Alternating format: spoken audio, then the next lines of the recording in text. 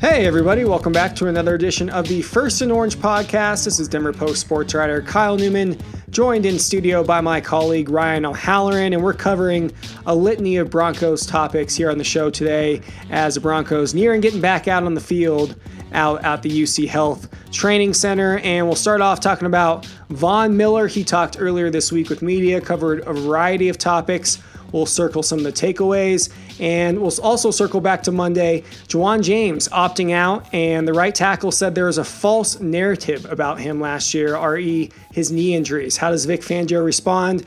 We'll discuss that. We'll discuss depth options at left tackle and right tackle now that James is gone for the year, and looking forward here, what the Broncos are up to going forward as August is getting underway and in full swing. So, Ryan, we'll start off with Von Miller and new haircut, new hairdo, and he talked at length with the media earlier this week. What were some of your main takeaways from that conversation? Well, it's good to join you, Kyle. Let's start off with the hairdo. Speaking from experience, Von is fighting a losing battle, and so I would just cut it all off. But anyways. So he's going bald. Gotcha. Yeah, okay. As I tweeted during Von's video conference, which was probably about 20 minutes, he should have been sitting on a therapist's couch because he was opening a couple veins. And, the things that stood out to me was he had COVID back in mid-April. And he said once he got negative tests, it was 2 to 3 weeks before he really felt his wind getting back and before he could train very intensely. How that relates to now, to me, that's sort of a barometer if a player gets it, during camp or during the season. I think it's going to be a minimum 2 games you missed, then you got to build yourself back up, and you could be looking at a quarter of the season gone. I think that's another reason why these players, and I'll knock on wood, like Vic Fangio said, hey, so far they've only had Andrew Beck placed on the COVID list as of Wednesday. What time is it? 2:30. So, but if somebody does come down with a positive test, you're looking at a 2 to 3 to 4 week deal. As for Von, it was like he was taking stock of his career, and he's year 10 right now. And I think what it comes down to is he didn't have the kind of offseason he's normally used to, which is being Von Miller, which is traveling to big events, which is making commercials. So instead of sitting around, he decided, I'm going to start training. And he said, I'm going to train every day, train as hard as I can. The results, look good. He's dropped some weight. He feels that'll make him better. But the results will be, in the pudding here coming December if he can get back to that double-digit sack thing. And I thought the leadership stuff made for good copy, made for good quotes. But the leader on this defense, it's Kareem Jackson, it's Bradley Chubb, it's Todd Davis, it's Von Miller. There's more than one leader. But what I felt most of all from Von's comments was, hey, this contract is easy to get out of after this year if you're the Broncos and you want to move on from Miller. Right. And I've felt that Von wants to be a one-team guy. I think that's more important to him than a lot of other players.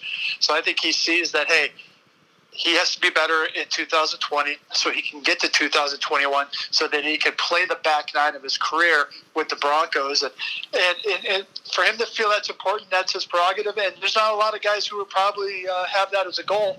But if you're a Bronco fan, you should embrace that.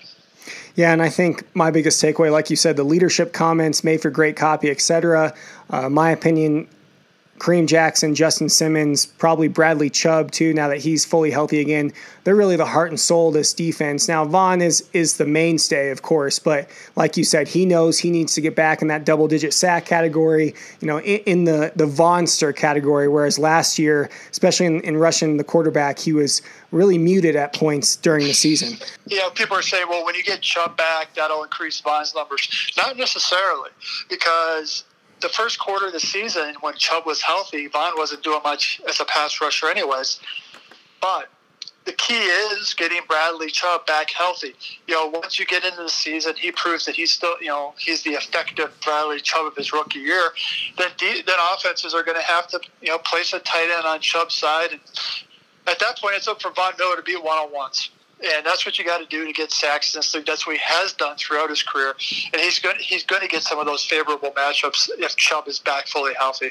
Again, folks, First and Orange podcast. That's Ryan O'Halloran. This is Kyle Newman. Moving on with the show here. Ja'Wuan James opting out becomes the second Broncos player to opt out following Kyle Peko. Of course, this one a little bit more notable of an opt-out for the Broncos. Now, James signed that big money deal prior to last offseason, and 2019 did not go swimmingly. He started just 3 games, didn't finish any of them due to recurring knee injuries. And Brian, you and I talked about this, kind of took a shot at Vic Fangio when he tweeted about opting out, and he described the false narrative surrounding his injuries last year. Now, of course, James basically refused to talk to the media the latter half of the season and as he was dealing with all this. So we were mostly kept in the dark from James himself and really had only to go on what Vic Fangio was saying. And Vic Fangio, often critical at times.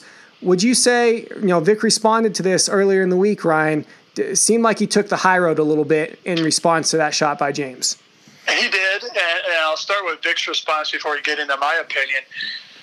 Vic was asked, hey, the false narrative part of the statement that, seemed to be directed at you.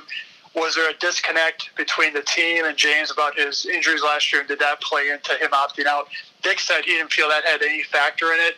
Said he had several conversations with James during the offseason. He was training to have a bounce-back season after going only 63 snaps last year. Okay, James opting out.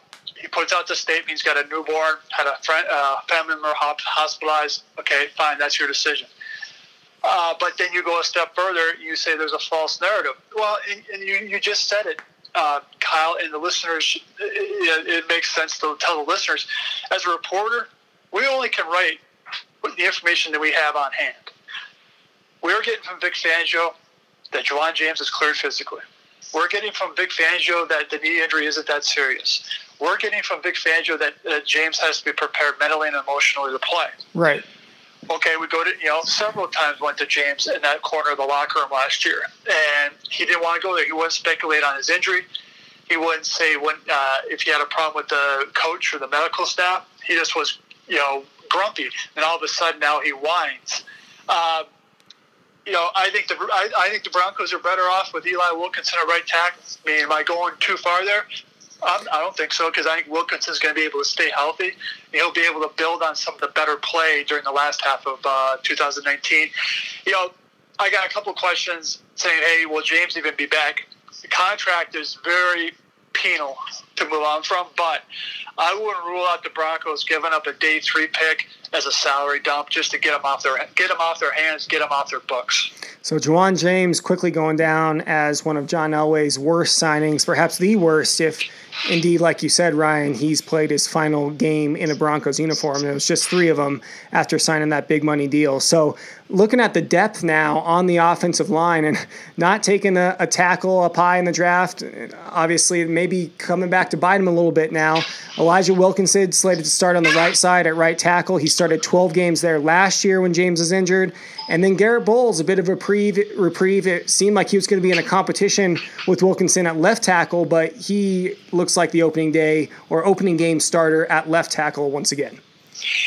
Well, I'll start with the draft. And, Jerry Jeudy in the first round was a no-brainer. Right. I would have went corner in the second round, maybe offensive tackle in the third or fourth round. They decided not to. They were committed to James as their right tackle. They felt he was healthy, and by all accounts he was. Once you get into day 3, I was fine with them not taking a tackle then because it was probably a guy who wasn't going to make their team. And they felt with Wilkinson, they have a very good swing tackle, which I think he would have filled that role very well.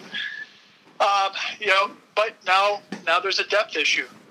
Bowles is going to be the left tackle. As Vic Fangio says, his job to lose. They don't expect him to lose it. There's no preseason games in which he can lose it. Wilkinson a right tackle. After that, you got Austin Schlottman. You could put more of a guard center, but I guess he could kick outside. You got Jake Rogers, who started the finale last year at right tackle. You got Quinn Bailey.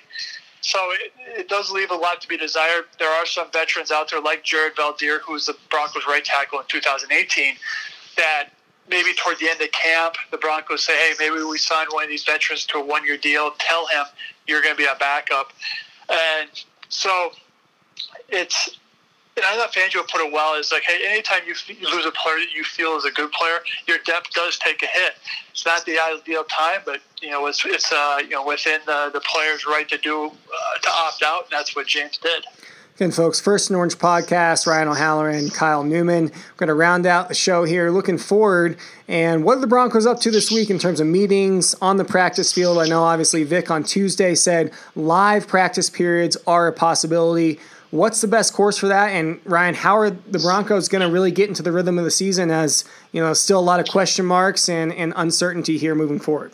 Well, let's just divide this into phases. Right now from August 3rd to 11th, they're in an acclimation period, which is 60 minutes of weight room, 60 minutes of on-field conditioning, which is the videos that you're seeing on the Broncos social media feeds. And during those walkthroughs, the coaches can be out there. August 12th to the 16th, that's sort of phase 2. You can be on the field 90 minutes with a 15-minute increase every couple of days, and and starting August 14th is when Fangio said their first practice is going to be held. That's non-padded, and then you get into August 17th. You can put on the pads. You can go more than 2 hours. You have 14 padded practices until September 6th. So, right now, what they're doing for this week and next week is almost like an off-season program of your OTAs, your mandatory minicamp, minus the helmets. Then you get them in shape. Then you get the guys in pads and get ready for September 14th. But what Fangio said on Tuesday was, hey, these guys came back in shape, so they should be confident for that. So they haven't had to hold anybody back in terms of that. And they said the biggest part is you guys want to be here. They've only had 2 players opt out. Peko was not going to make the team. So they feel like they have a lot of investment by this roster trying to fix what's gone wrong the last couple of years.